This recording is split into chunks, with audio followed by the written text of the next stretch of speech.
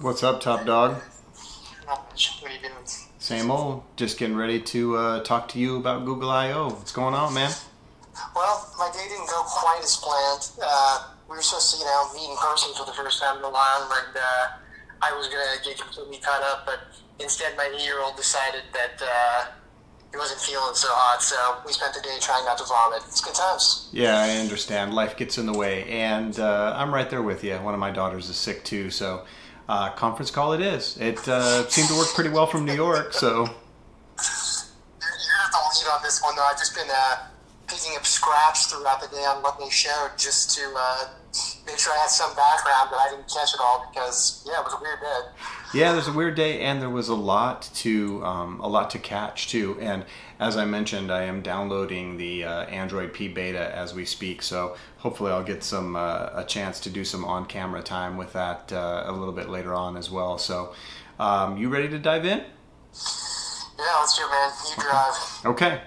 So we had day one of Google I/O, obviously, and we had the keynote from Sundar Pichai, which started off pretty interestingly because he started it off with talking about cheeseburgers and beer foam, which I thought was pretty interesting. And then he quickly dived into the meat of the broadcast, which I thought was kind of funny also, and I'll mention this for our viewers and for our listeners that we have a blog, live blog recap up at silicontheory.com, so if you want, you can check that out as well to cover all the major stuff, and I'm going to read some of the things that I wrote from that as well. Some feel-good stories, and then he led off with Smart Compose, which looks like basically it will almost completely automate writing emails for you. So any thoughts, any feelings on that at all? No, I saw it. It's one of those weird features where I can't decide if it's going to be super useful or super annoying. If it works well, it seems like it would be relatively amazing. It does. If it doesn't, it seems like it's going to be yeah, it does when it's on display and he's doing it. I just wonder in practice what this is going to be like. I agree, and I think that some of the things, hell, maybe even a lot of the things that we're going to talk about tonight are good in theory, maybe not so good in practice, with maybe a couple of exceptions, but I agree. I think Smart Compose is one of those kind of things where it's a lot like the Smart Replies from Inbox right now, where if you use it and you really use it, you probably like it, and if you don't use it, it probably, for the first little bit while it's getting to know you, may not make a lot of sense to you. So I guess we'll have to use it and see. Yeah, again, it's not a bad idea. I mean, like SwiftKey, that was one of the big attractions as far as keyboards go, was when it does suggestions, it's pretty great, right? So Absolutely. Most of the time when it makes a suggestion, it's got used to whatever words I use, and it pops those up, and the vast majority of the time it gets it right. So it's really handy.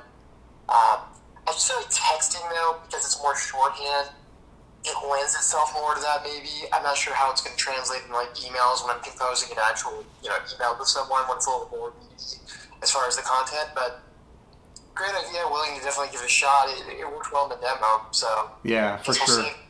And I think that was kind of the theme of some of the stuff. You and I were talking offline about how there seemed like there was a lot more that was interesting this year than last year. Although I mocked you for forgetting about the evolution and revolution that is notification dots. But it does seem like, especially those things that are incorporated with the Google Assistant and with Android P, that there's a lot of stuff that is new and interesting as opposed to just new. Would you agree? Yeah, I thought this year was significantly more interesting than the last 2 years. And, it's one of those things, too. We were discussing this today. I couldn't remember what year Allo got introduced, but I remember after that one, we just kind of shook our heads and go, what are they doing? That's because nobody remembers Allo or Duo very much at all. Yeah, there was no... I think it's Duo, actually. Duo's been useful, but Allo definitely, it's dead now. But it's one of those things where in years past, it was kind of scattershot. They would show good things. I feel like this year was a lot more cohesive in kind of the direction they're going. So there's a lot of different things they showed, but there was a lot of variations on theme, right? It's a lot of AI stuff. It's a lot of Google Assistant stuff. They're just moving that direction. And I don't know, the things they showed today, some of them I agree, are probably more cool in demo form than maybe reality, but they're at least interesting concepts. It definitely had my attention much more in the last couple of years. I thought it was a a much better presentation. Yeah, and I think you're right. I think that there was a theme, and we talked a little bit about this last year, but it seemed like there wasn't a real big driving theme. And for those of you keeping track at home, Android P update still attempting to install. It does seem like there's a lot more unification and a lot more of a common theme that was going on this year with I/O. And Sundar talked in years past about how they were moving from a mobile first to an AI first philosophy. And that really shows in a lot of the things that we're going to talk about. Machine learning being applied to even the tiniest of things, from app management and battery management on device to cloud computing as far as Google Lens and some of this Google Photos sharing stuff. And he actually made a point of sharing that they have this new chip that is designed for handling some of the graphics processing, and it's so powerful and generates so much heat that they actually needed to, for the first time, have it be liquid cooled in their data center. So that's pretty impressive, and maybe a nice segue to some of the stuff that he talked about from Google Photos. I really enjoyed the one button share suggestions, as well as the potential to convert existing documents into PDFs. That seemed like it would be extraordinarily useful. I use that a lot, actually. I take pictures of receipts and other things and store them in Google Photos in case I should need to, basically as an archive in case I need to get at them again. And converting them to PDF would make that easy to share. So if I need to send that receipt to my wife or something like that would be pretty cool. And the same thing with photos. They also touted the ability to colorize older black and white photos, which they did this a lot with the photo scan feature, which is now baked into Google Photos. That they introduced a couple years ago, so that seems like it's pretty cool. And again, their photo processing technology, both in the image processing on the device itself in the forms of the pixel, as well as the after market stuff with just Google Photos, seems like it's second to none. And this just seemed to me to be like more of an iteration and making a great product even greater. What did you think? Yeah, I mean, I think they took something that they already had the lead in and they really extended it over anyone else. Watching all these things they showed today, I do the same thing you do. I take pictures of docs and important stuff all the time and just keep them in photos. It's kind of like a backup, and I agree. The ability to get, there's a lot of utility for being able to convert that into a PDF or some more standard format rather than just a picture. So that's great. And yeah, a lot of the stuff that they showed as far as the ability to brighten your pictures up or kind of apply some of the. I was thinking as I was looking at it, I'm like, the pixel phone will make some great whatever fancy processing is going in the background, and I don't think we're necessarily getting all of that with what they introduced today in the new version of Photos, but it's kind of moving that direction a little bit, at least to me. It's a lot of the post-processing things that you can do, that's kind of the magic of their photos, and in the pictures that they showed, there's a noticeable improvement. It may not be as accurate, but when you're taking a picture of your kid or something that punches up the colors, I don't know, to my eyes, I'm not a pro photographer, it just looked more appealing to me. So, agreed. A lot of the stuff they showed there was neat. And again, I feel like they're kind of unrivaled here. I mean, I think you could argue that, Huawei with the P20 Pro, maybe Apple, of course, has excellent, and Samsung to some extent has excellent photo processing, but to me, as far as the magic on the back end and the algorithms they use to make photos look good, Google is already the leader, and they just kind of, I don't know, they seem to be just blinking their lead a little bit, and now they're applying it to, even if you don't have a pixel, you can make your pictures look better by virtue of some of their processing tricks, so. Yeah, and third-party apps, I was going to say secondary apps, but third-party apps can take advantage of the Pixel Visual Core APIs to enhance those photos for things like Snapchat and Instagram. So I think you're right. I think they took an already pretty significant lead and then expanded it. It's funny that you should mention that they're moving ahead from other people in this area because as it pertains to the Google Assistant, which was the next thing that Sundar talked about, and he segued to Scott Huffman, I thought it was funny because I saw a tweet, I think it was from Stephen Hall from 9 to 5 Google, who was at the event, and when they were talking about the Google Assistant and the phone calls that it made, using their, I forget what it's called. I have to take a look at my notes again, but the basically the artificial intelligence that interfaces between your calendar and talks to a live person to schedule appointments and things like that. He tweeted, "Siri is dead. Google officially killed it today." And then I saw another tweet from Dan Seifert from The Verge, where he's like, 10 a.m. Pacific, Sundar Pichai takes stage and says, "Lol, we got the cheese on the cheeseburger wrong. Look at this floating beer." And then at 10:40 a.m., "Hey, we created an AI that can actually carry on an intelligent conversation and replace you." And I'm like, yeah, those two things did happen in about a 40-minute span of time, and it was pretty incredible. Yeah, I mean, it's pretty remarkable. I saw MKBHD post something too of, something to the extent if it's remarkable that Apple's had Siri now for something like 7 years or 9 years maybe even. And it's like, this is basically a company, Apple, that has unlimited resources, and it really pales in comparison to what Google's doing with Assistant now. So, yeah, I think this is one of those things. It's kind of been interesting in the Assistant space. I mean, for a while, I think Amazon with Alexa kind of came out of nowhere from my perspective, where, it looked for a while like it was Google Assistant, and then you had Cortana from Windows, and then you had Siri for Apple. It was kind of like those were the big three assistants to some degree, and then Amazon came out with the Echo. Alexa was the thing, and Alexa was huge and still is to some extent. But when you're looking at like the group of four, I don't see how anyone keeps up in that space with Google. That really is their bread and butter, right? It's one of those things where Apple has hardware. They're not really they're not a search company, right? They don't have all the information and everything that Google has on you, people's searches and all that history. And so it's one of those things where inevitably I feel like Google is going to win in this space. But it's kind of remarkable over the last couple of years. They kind of had a lead, and then they've run away from the field, would be my perspective right now as far as the ability of what Assistant can do.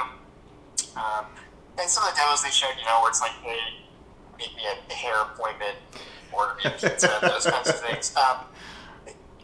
It's kind of a wow moment. I go, wow, that's really cool. I saw Ruddock from Android Police say, this is one of those Google things that is really tone deaf, because he's going, our business is really going to want, what kind of smug asshole does it make you to go, I don't even have time to call my appointment, I'm going to have my Google Assistant do it for me. Yeah. And will people even respond to that, or will they just hang up and be annoyed? I think he described it as the most googly thing ever. Yeah, in practice, I don't know how this will go. But in theory, I mean, I can see, I was thinking about it today, and I don't want to make myself sound like I'm so important, but, at work, I'm busy, we have a huge project, and there's a lot going on, and I was thinking, it would be nice just to go, oh yeah, I'm supposed to have a dentist appointment in 6 months, and, assistant, call them, make the appointment, confirm the appointment, whatever, and just put it on my calendar. It's like, I could, search through my calendar, find when I have an open space, make the appointment. It sounds really cool in theory. I don't know how well it's going to work in practice. I think it's one of those things that's like, I just can't imagine a wide swath of users using it, but I mean, it's pretty badass, right? Yeah, it kind of is, until I read somebody else on Twitter say that the first stage of this is having the Google Assistant call the live person for the appointment, and then the second stage is the hairstylist getting their Google Assistant to answer the phones, and then those two AIs conversing with each other, and then deciding that what do we need humans for, and then eliminating humans, and then colonizing the stars, and AI has taken over the future. Yeah, I mean, it's just maybe so, and I was thinking today a lot of what they showed, it's like the conversational tone that they're bringing with, the Google Assistant, where you can have more conversational things. Like, this is some Star Trek The Next Generation stuff that 20 years ago we were looking at going, oh man, that seems impossible almost. Voice recognition sucked, and it just seemed like we're way off from this. And 2018, I'm watching their presentation going, it's kind of here now. Not completely, but the contextual understanding of what you're saying, the ability to do things like set up appointments. Again, I don't know how society deals with this, if this is something that we actually want. I mean, this could fall into the category of you remember all the sci-fi movies, it was video calling. It was like, oh yeah, everyone's going to have video phones. And then everyone's like, we don't actually want video phones because, you know, who wants to answer the phone and have to look good all the time or have someone see what you're doing? Yeah, absolutely. Like right now, for example. Yeah, we know with FaceTime what you would do. So there's that kind of stuff that exists. But it was really something that consumers, by and large, you know, we've kind of gone the opposite direction. We not only decided that we didn't want to do that style of communication, but most people just text now. They don't even want to be on the phone in the first place. So it'll just be interesting to see what these features exist, and it's amazing that they can do it. And it's like Google Assistant's way ahead of everything else from my perspective. I just wonder what the actual adoption rate is going to be on this. I still struggle a little bit in like the whole cognitive machine thing, although we have Google Home Minis and Google Homes all over the house, and we start using them more and more often. So it was something where I went, I'm not sure how much I'll use that other than maybe play music or that kind of thing. And now I do find myself asking questions, you know, what's the weather, that kind of thing. So I don't know. The fact that we can do it's incredible. I don't know what people's appetite is for those kinds of functions. I agree, although it's a pretty good segue because we talked a little bit about multiple actions, continued conversations, and then the pretty please portion of it, which I thought was one of the more interesting things for me, simply because I've had conversations with my kids about this. But the multiple actions is allowing you to string two commands together using and. So Google Hot Word, turn on my lights, and set the thermostat to 70 degrees.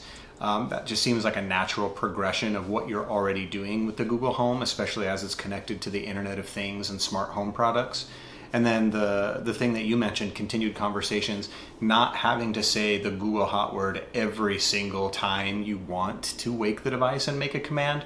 That seems to me like some of the best functionality that came out of this, that came out of the keynote, simply because you are interacting in a much more conversational way. You are able to accomplish more with it. And the pretty please or the manners part of it is basically just teaching young people, and even in some cases adults, like, hey, you can't just boss this AI around, you know, like some kind of, you know, indentured servant. You need to be asking nicely, just the same way you would ask a question of a living person. Although that living person may or may not A, answer in John Legend's voice, and B, may or may not be the artificial intelligence that becomes Skynet and takes over the world soon. So probably would behoove us to be nicer to it. But for me, those were some of the best things that came out of the keynote, simply because they were iterations of what was already a good product in the Google Home and the Google Home Mini, and took it and made it much more robust. And we'll talk a little bit about some of the things like the smart displays that they mentioned next. Lillian talked a bit about that, and the contextual awareness of using both voice actions as well as visual interface. But to me, for my money, the multiple actions and the continued conversations were something that were the most interesting that came out of the keynote on day one. Yeah, it seems like a natural extension of where they're at. It's something that you would kind of expect them to do, but they seem to be doing a nice job with it, and I'm kind of looking forward to seeing how it actually works in practice once my system kind of over here shows updates. But yeah, it's neat stuff. As I said, they're way ahead in this. I wouldn't expect anything less from them, but the decisions they're making about the paths they want to go down make sense to me, which is more than can be said sometimes for their strategies and other aspects of their OS or products. So that's fair. I don't know. That's pretty fair. Yeah, I'm just seeing a lot of neat stuff, and I don't know how much it'll catch on, but I'm kind of excited to try myself. And yeah, they're the unquestioned leaders. I'm really interested to see when Apple unveils iOS 12 here shortly.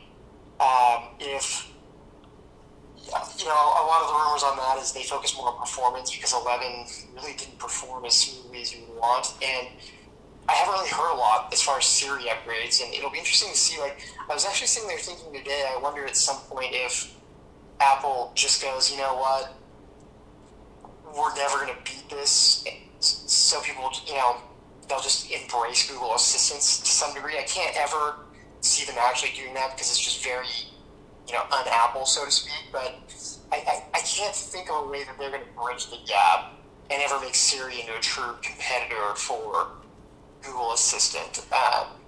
And so it's like, do they continue to parade an inferior product around for years, or at some point do they just go, screw it, everyone's going to install Google Assistant anyway, and, ever abandon their product, but I wonder what will happen to it over time. I agree, and their approach is fundamentally different from Google, where Google is asking for all of our information up front, and Apple's approach to differential privacy is such that they're really basically saying, we don't want any of your information. We're not commoditizing it, and as soon as we use what we need to use to give you the information that you want, we're dumping it. So Rene Ritchie on his Vector podcast has talked a lot about this. I'll link some of his stuff in the show notes because there's some really good, interesting arguments, because he believes that Apple can do it, but he also believes, like you do, that the lead might be approaching insurmountable at some point. So one of the things... That whole argument too about Apple and like, we don't commoditize your data and that kind of thing, while true for them, is kind of a red herring for me, because even if you use Apple products, it's like, you probably have a Gmail and you probably use Google as a search engine.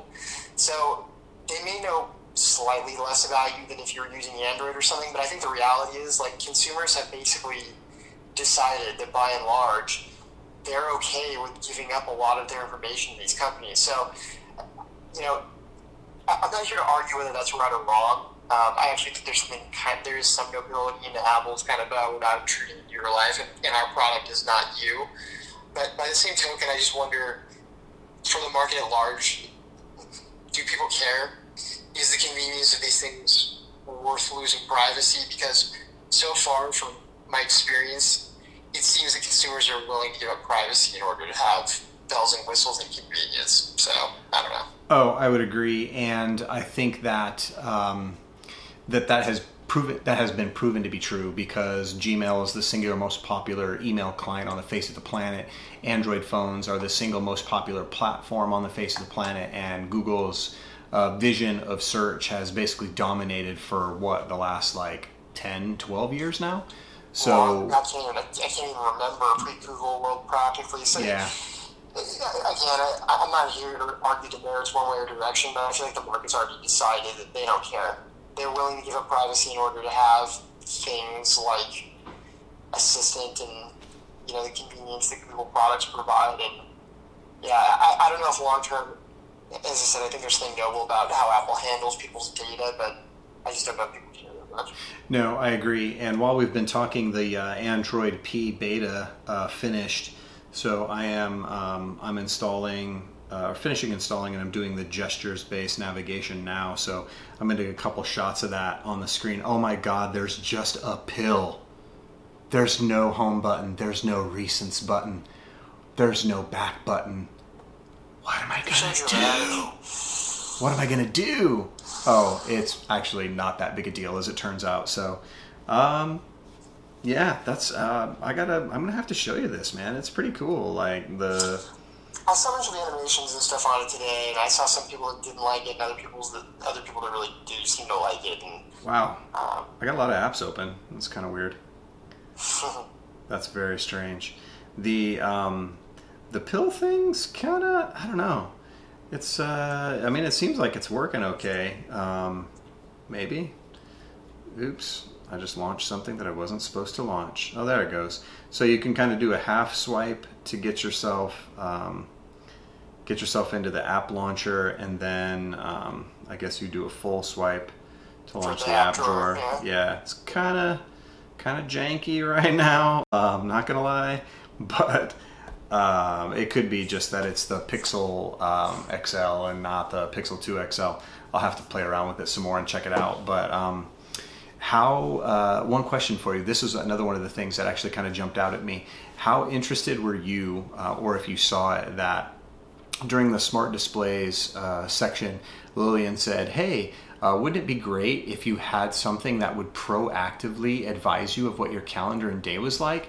So if you swipe up from the Google Assistant, you get this whole tabbed thing which tells you about your flight information, it gives you weather information, and it gives you interesting contextual information. And my first thought was, wow, that's what the Google Now feed actually used to look like before they replaced it with this trash like newsreader thing, and they're actually bringing it back. I was so excited I can't even begin to tell you.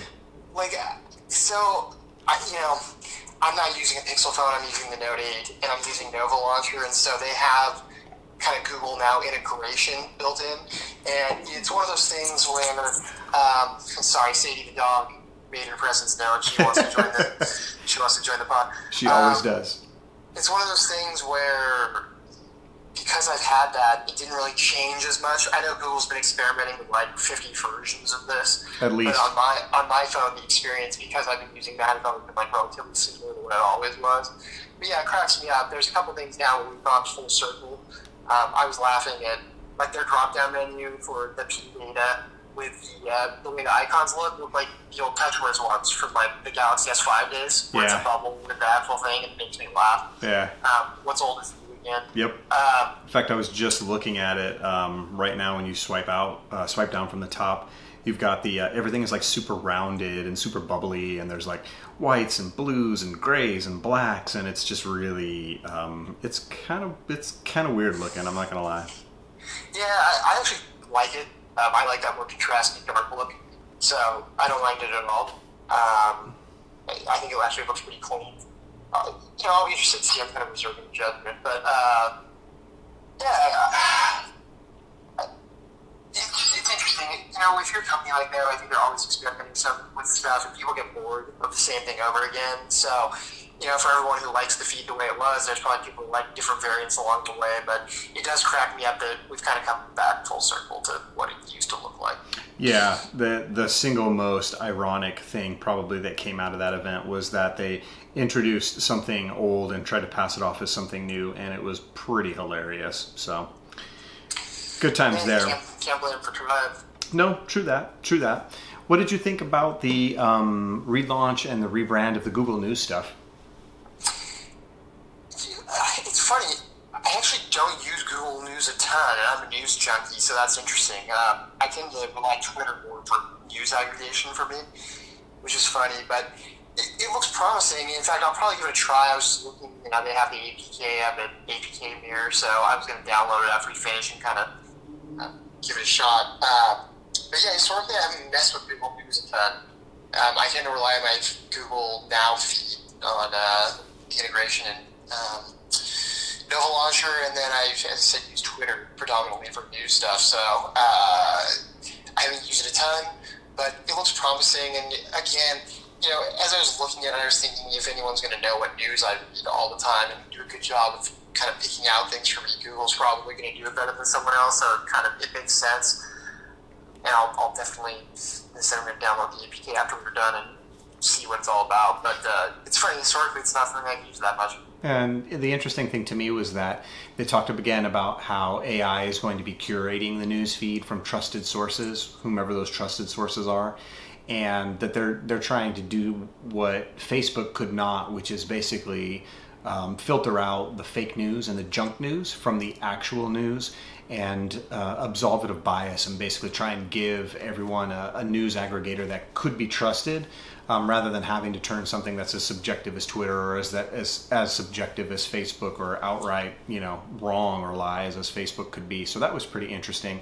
And talking again about the lead that Google has over the marketplace, again, Rene Ritchie tweeted out, years later and Apple News is still just in a handful and a half of countries. Google is launching news in 127 countries today. So frustrating. And I think that, again, in some ways, Google is very concentrated in certain areas, and they're focused on making the areas that they have those leads in even larger leads. And again, it does seem strange that Apple as a company, and again, news is not something that involves differential privacy at all. It's strange that a company that has over $60 billion in revenue in a quarter can't figure out how to get their services team on a news reader and have it launch in more than just the U.S., Canada, and Western Europe. Is it though? Okay, let's say they did that. They invest a ton of money and they make this kick-ass news feed. How does that make them money? Selling ads, baby. They don't sell ads though. Google sells ads. True, but the end result would be is that it's more ecosystem lock-in and it's more services. That's why they bought Texture. They're going to have magazine subscriptions before too long, digital magazine subscriptions that'll be in their newsstand app. You just watch and see, and they'll probably have some kind of they'll integrate some kind of Kindle ebook or something like that, where you can buy even more subscriptions and then roll that money into their services revenue and find a way to get people more locked into the Apple ecosystem versus the Google ecosystem. I mean, I guess I'm sure you're right. I just, do people really care about that, one? And two, it's one of those things, again, where people buy Apple products, in my mind, because they want the premium hardware and they want the easy integration between all of their Apple products. And that's what Apple kind of does best, right? That's what they promise. And so it's sort of those things where, I don't know, their version of Maps is never going to be as good as Google Maps. Their version of News is never going to be as good as Google News. Flip side, apparently, Google's version of text messaging will never be as good as Apple's. There's just certain things where it's like, yeah, I mean, they could, but I don't know why they would. I mean, Siri invested a gazillion dollars into their Maps program, and they did catch up to Google somehow. What is really doing them? Nothing, and they won't. In fact, I was listening to the Vergecast on the way into work today, I think. Either that, yeah, it must have been on the way into work today. And Casey Newton was talking about, like, yeah, Apple Maps has gotten better, but people, have famously lost people. He's like, that happened to me this year. He's like, I lived in Arizona for 6 years, and I went back for a wedding, and guess which app got me lost in a cul-de-sac that it didn't know was there? Yeah, like, okay, here's my question. Why is he using Apple Maps? I mean, Google ecosystem lock-in. I mean, it's just one of those dumb things. Like, okay, again, as an Apple user, what is the advantage of using Apple Maps over Google Maps, save for, I guess? None. Google's, well, I guess there is privacy. Google's collecting all of your information, and in theory, Apple's not. Tracking your location while you're using Maps, yes, I agree. So Google's trying to commoditize it, and Apple isn't. That's always going to be the difference. But, again, for Joe average person, I don't think they give a damn. No, and I agree. they're about to use the superior product. So, yeah, I don't know. Like, Apple, again, yes, they could do whatever they want. They have enough. They're sitting on, like, just, literally a money pile. So it's not that they can't do these things. I have a tough time explaining why they would. Yeah, agreed. And maybe you're right. The Android P stuff was really awesome. Again, we talked a little bit about the machine learning portions of it. Things like, Dave Burke talked about their 3 pillars, right? What they were really focusing on for Android P. Intelligence, simplicity, and digital wellness or digital well-being. So with intelligence, you get things where machine learning is doing things like adaptive battery, adaptive brightness, app actions, and slices. What stood out to you? What stood out to you the most amongst those things? Well, I would say first and foremost, Android P is exciting in a lot of ways for me. I think it's the most exciting release of Android in a while. Android, Oreo didn't really do much for me. Frankly, I was kind of like, okay. And Nougat was kind of similar. There really wasn't. Nougat. There really wasn't anything in those 2 releases that were like, oh, I gotta have this. I didn't really see a lot of anything. And I kind of chalked that up to kind of, we're just immature OSs, and that's just kind of the way it is. They're not moving as quickly, but yeah, I liked a lot of what they showed.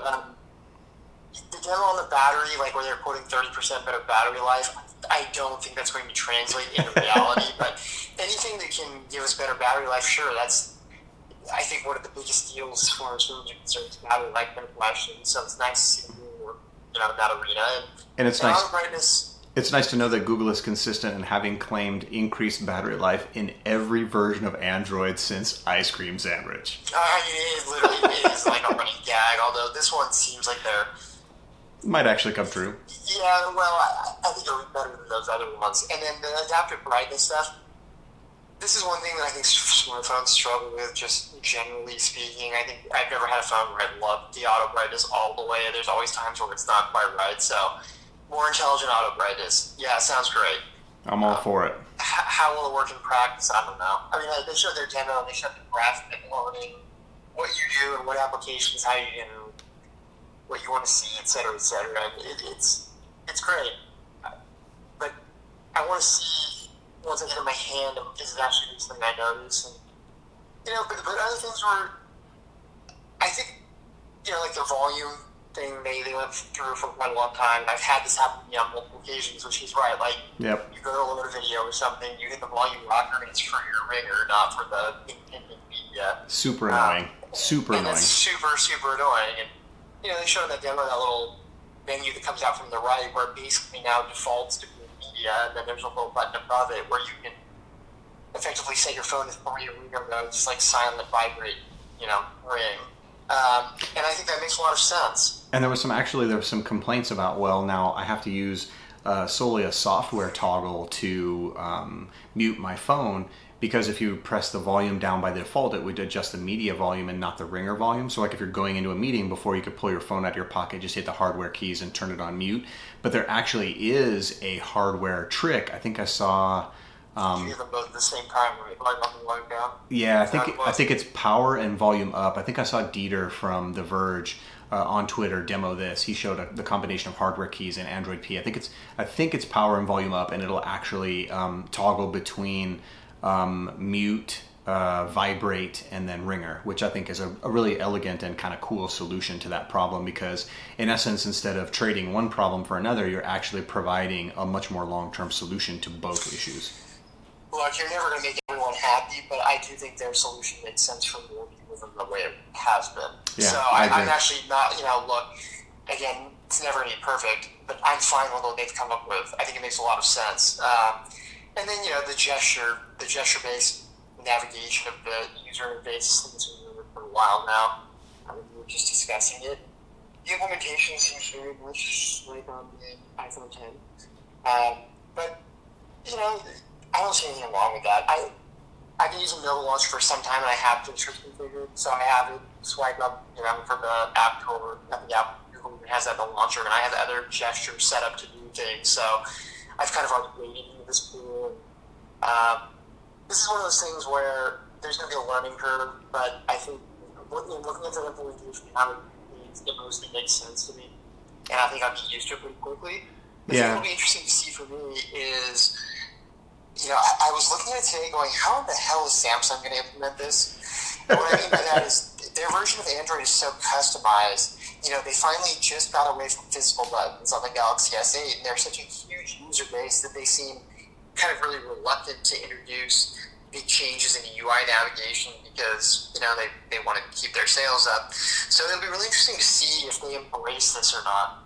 I wouldn't be shocked to see the next version, even P's version of Samsung, defaulting maybe to still having the 3-button combo, and then having gestures be like a secondary option or something. Well, and even in the developer preview, it's turned off by default. You actually have to go in and switch it on, and that is something probably that could very well be a concession to some of these OEMs that, like Samsung. And I noticed that most of the larger OEMs were absent from the Android P beta program as well. It was mostly just the smaller, small-ish, like Essential and Oppo and Sony and Vivo and OnePlus and some of these other ones. And the Huawei's and the Samsungs and the LGs were not on that list. And it could be that this is, they have some of these as concerns. And there's also economies of scale there too. They're not going to allow a bunch of different carrier variants to just all receive the Android beta at the same time. But you could very well be right with that, because the developer preview right now allows for that exact same use case. I was unaware of that, as a matter of fact, because I just haven't read that yet. But it makes sense. It's going to probably be a gradual transition. I'm going to be honest. I'll turn it on as soon as I can get it. I don't think I'll look back. Gestures are the wave of the future for UI navigation on smartphones, in my opinion. So I'm glad to see them embrace it. I don't really care that it's an iPhone 10 ripoff. I think that, as I said, it's not like Apple was the first to do this. I've been using gestures in Nova for years. So well, and if you really want to chase it back to its source, WebOS, right? Yeah, WebOS and the Palm people would take issue with that. So, and Dave Burke did say that they've been working on this project for over a year, so it does predate the iPhone 10. And actually, that was one of the least. It was one of the things I found the least hard to adapt to when we were doing our review of the iPhone 10 was the gesture-based navigation. For you listening and for you watching, I'll leave a link to that down in the description if you want to check that out as well. But there were some things that I didn't care for about the iPhone 10, but the gesture navigation was not one of them. After about 5 minutes, I was used to it and I was ready to go. Yeah, so, and the beta program's cool. You named a bunch of the companies, Essential, OnePlus, this impending 6, and Sony, Oppo, so those companies. That's pretty neat, I do have to say. It was one of those times where it's like, man, I wish I had my mom's Essential phone. in front of me because it would be cool to download the beta and start trying things. But it's neat to see that expand and more. I have to imagine this is because of Project Treble, but to some extent it's easier to do these kinds of things for the Xiaomis of the world because they're on the list as well. It's pretty neat. So it's cool to see that you can, if you're a customer, you have some choice now, and if you want to launch these previews, you don't only have to have a Pixel phone to do it. And Android P, by and large, I'm more, as I said, excited for this release than any other version of Android in a couple of years. I see some really cool improvements. I really am interested in trying out gestures, and I thought they did a great job with it. Android's come a long way, and it's mature, but it just goes to show there's still room for tweaks, and again, they're focusing on areas that I think make the most sense. I think consumers now, battery life, camera, overall smoothness, those kinds of things are what's most important to consumers, and they seem to be focused in on that. So, what do you think? What do you think about the digital wellness stuff? What do you think about things like the dashboard to give you the ability to see what apps you're spending how much time on, and app timers to allow you to limit yourself to an amount of time to actually use it before it kind of fades out into that weird grayscale thing, along with wind down, which allows you to do the same thing. Basically set a timer like at 10 o'clock, you wind down and it turns everything into grayscale. Do you think we need, do you think that smartphone addiction thing is so real and so predominant that Google needs to build some of these features into the OS, or do you think it's mostly just kind of like striking while the iron is hot because this is kind of a buzzworthy topic right now? I think it's always great to have controls in the OS so that you have the ability to make choices on these kinds of things. I think smartphone addiction is a very real thing. I don't think 99% of Android users will use these features. I heard the guy give his whole very nice speech on, I went on vacation and my wife tossed my phone in the safe and I was really able to cut loose, and it's like, I was listening to the story going, yeah, that's cute, but, I would never, you'd have to sever my arm and probably get my smartphone away from me for 2 weeks. It's just... Yeah, I think he made that up. I think it's completely made up. Yeah, probably so. But, yeah, I think it's good that we address this as a society that, yes, we're all, probably unhealthily, spend an unhealthy amount of time, so to speak, on our electronic devices. But I just look at it and kind of go, people don't like to put limits on themselves. This is America. We eat until we're, dying, basically. Yeah, it's like that famous meme, I don't eat until I'm full, I eat until I hate myself. It's kind of like, that's just the way it is here, and I don't see that fundamentally changing. But again, it's nice to have options. I could see parents using this for their kids, that kind of thing. And that's where it seems like that's where the bang for the buck is for my money is, maybe not for grown-ups like you and me, but for kids, teens, and tweens that have their smartphones. Parents now have the ability to provide for these kinds of controls. Building along the already pretty good granular controls for parents that Android provides right now.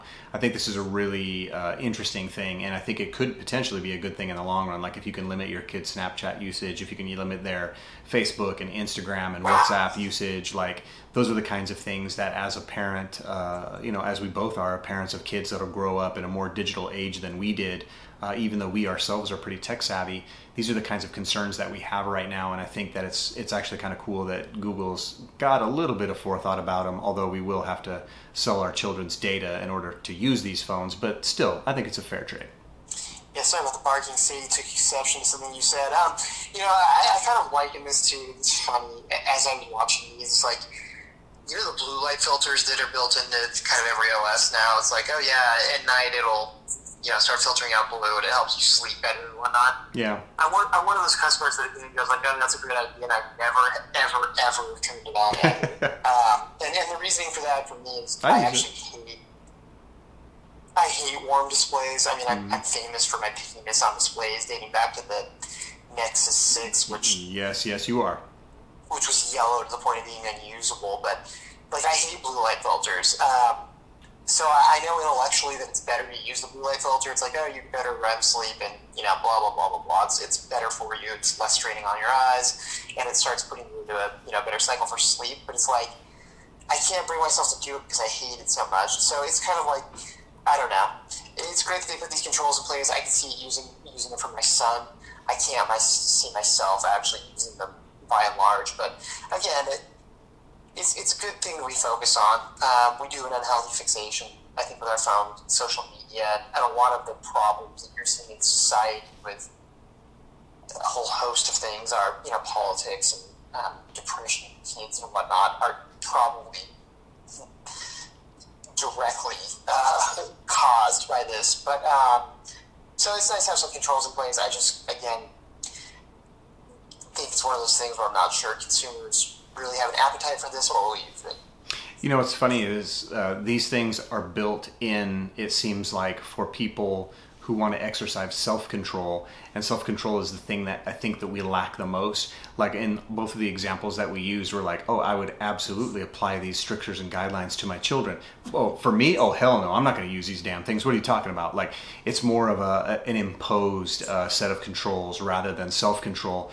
And it seems like self-control is really where these things are trying to be directed at, and it may in fact fail miserably for that, but they may find a new life in another market segment. Who knows? Yeah, again, I think it's a nice thing. I think it's a societally something that we should focus on. I don't think I'll ever use it. So the last thing that came up that was mentioned was that all of this stuff is supposed to be coming out this fall, including this shush feature that allows you to flip your phone over on the counter if it's already resting on the desktop to basically put it into like a permanent D&D mode. Do you think, and we've kind of already touched on this a little bit, but do you have issues with notifications disturbing you either while you sleep or while you're in a meeting? Like, is a smartphone addiction thing such that you have to be checking your phone when you know that it has notifications? Would you use a setting where you could just flip your phone over and get like perfect peace and quiet, even if it's for just a little while? No. So at work, I typically leave my personal phone in my office when I go to meetings that are in the building, just so I, kind of my rule of thumb on this is if it's really that big of an emergency, you'll call me back twice, and, I'm not an EMT or something, so really if you call me, I'm probably not going to save you if there's a real emergency. But I thought that was really neat, yes. It just is a convenient way to do that. So, and I know a lot of people do that anyway, so it makes a lot of sense as a feature to be able to flip your phone over and have it go silent. Yeah, and I use Tasker for a lot of these things to automate the putting my phone into vibrate mode and turning it off of vibrate mode when I have certain triggers, like certain times of the day, or when I'm geo-fenced and I leave certain areas. So for people who aren't as tech savvy, who don't have the ability to use Tasker to its fullest extent, and it's been kind of nerfed in some of the more recent Android updates anyways, but just to have the ability of, oh, I'm in a meeting and I forgot to turn off my phone and just kind of quickly flip it over, either in the middle of a phone call or while you're receiving text message or something like that. It just seems really intuitive, and it seems again more evidence that Google is really focusing on things in this Android P release that people could actually use, even if they choose not to use them, but that they're there for a purpose. And it seems like ultimately the Android team in this particular release feels to me like they're really starting to get what the consumer wants. What do you think? Yeah, absolutely. I mean, what's the downside of this feature? None. If you don't want to use it, you don't use it, yeah. And it just seems convenient otherwise. So yeah, I think they are homing in on some of the things that are useful to consumers potentially. Like, honestly, throughout the years, Google, Samsung, everyone's guilty of this. They just, sometimes it felt like they were just adding features for features' sake, just to say they did or say they had. And it was like, yeah, that's great, no one cares. But in this case, like that kind of feature, I go, yeah, I think there's absolutely a use case for that. I think there's a practical application for that. So it's just it's a dumb thing, but it's one of those things where I think once you had it, you probably, if they took it away for some reason or you didn't have it, I think you'd miss it. Yeah, absolutely, I agree. Anything else from the keynote that you wanted to touch on? No, as I said, overall it was a lot more interesting year. We had this. There was this rumor that showed up 2 weeks ago because they went through the FCC of a new Chromecast going through, which ended up not being true. But they did release a new Android TV developer device. I think it's like an Android developer D2 or something. So bummed about this, man. So bummed that it's not going to be available for sale. Yeah, it's a dongle that has basically the same guts as the 4K Google Chromecast Fire from last year. Yeah. Was what I read. Yeah, it's the ADT2 dongle for developers. I have to figure this will probably come out. Some variant of this will come out at some point. And it would be nice to have something a little more robust than the Chromecast, perhaps, for this kind of thing. So if the price were right, I'd probably buy one. Same here. And that's my only hope is that we'll get it at the hardware event, and that because it was hardware related and it's a reference device, that they're going to have basically kind of a modified version come out maybe later on in the year with the Pixel devices, because they announced a bunch of Android TV updates that look awesome, but Android P is not going to be coming to the Nexus player, and the only other device capable of running it is a Shield TV, and no one wants to pay that much money for frickin' Shield TV. Yeah, the Shield TV is the best of that product on the market, but yeah, you're right. It's too much money for me. I'll just buy a Chromecast, thank you. But yeah, pretty much. No, I'm excited to see a version of that. I think almost assuredly we'll see one in October when they do their hardware meeting. So cross my fingers. I'm excited to see that at the end of the year. And yeah, overall, I thought this was just a much stronger year for them. The last two IOs didn't really leave me with much that I was intrigued about or really interested about, but I did find myself today in between puking, looking at things on the internet and finding some intriguing things. Poor Jack. Yeah, poor kid. And the features that they showed were interesting, and as I said, I'm excited to kind of get my hands on Android P. I think more than likely it'll be on my mom's Essential. In all likelihood, I'll have upgraded the Note 8 before Samsung ever upgrades it to P. Because I would imagine a P upgrade for the Note 8 is probably March next year. It's unlikely I'll still have this phone at that point, which is a shame. But sure, that's a shame. You sound real broken up about it. Well, I actually am in this case. As I said, when O and N got announced, it was kind of like, I don't care.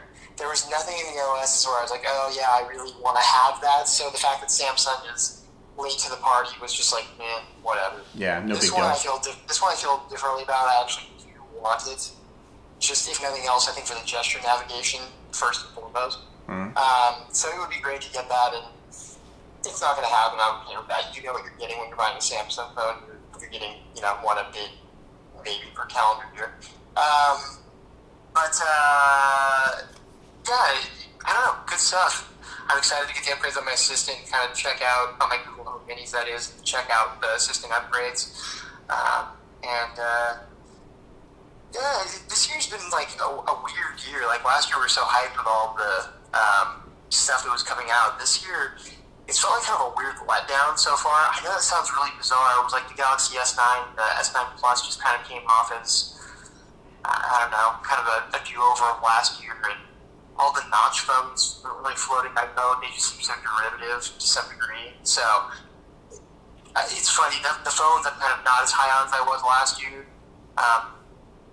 They're kind of below my expectations, but Google exceeds my expectations today. So there you go. Weird year. Fair enough, and we'll have some hands-on time with one of those notch phones. The G7 should be here this week. We'll also have the Galaxy S9 by the S9 Plus by the end of this week, so we'll have reviews for both of those coming soon. And the next time I see you, I'll drop my Pixel XL on you. You can play around with Android P if you want. Yeah, that'd be cool. I'd love to get my hands on it. So right on. Yeah, what are your final thoughts? Yay, nay?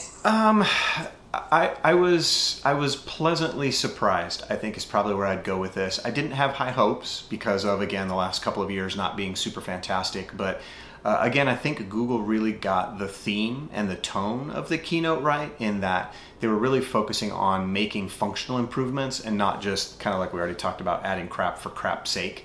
Because I think a lot of the things that are built in will be really useful both from the Google Assistant and the AI and machine learning, both on the device and in the cloud side, and also from the Android side. I'm excited to play around with Android P, and it's a beta, otherwise I would have installed it on my Pixel 2 XL, but I think like you do that the gesture navigation is kind of the way of the future, and if it can get some of the bugs and things kinked out, some of the kinks ironed out, I think it could definitely be a really interesting step forward for Android, one that probably has been missing for quite some time, maybe not since before maybe not since before even before even Lollipop, like even 4.0, I think was probably the biggest subtle shift. Although material design came in with Lollipop, even there were some bugs in Lollipop, but maybe since the Android 4.0 or Android 5.0 days, those are probably the two biggest shifts forward.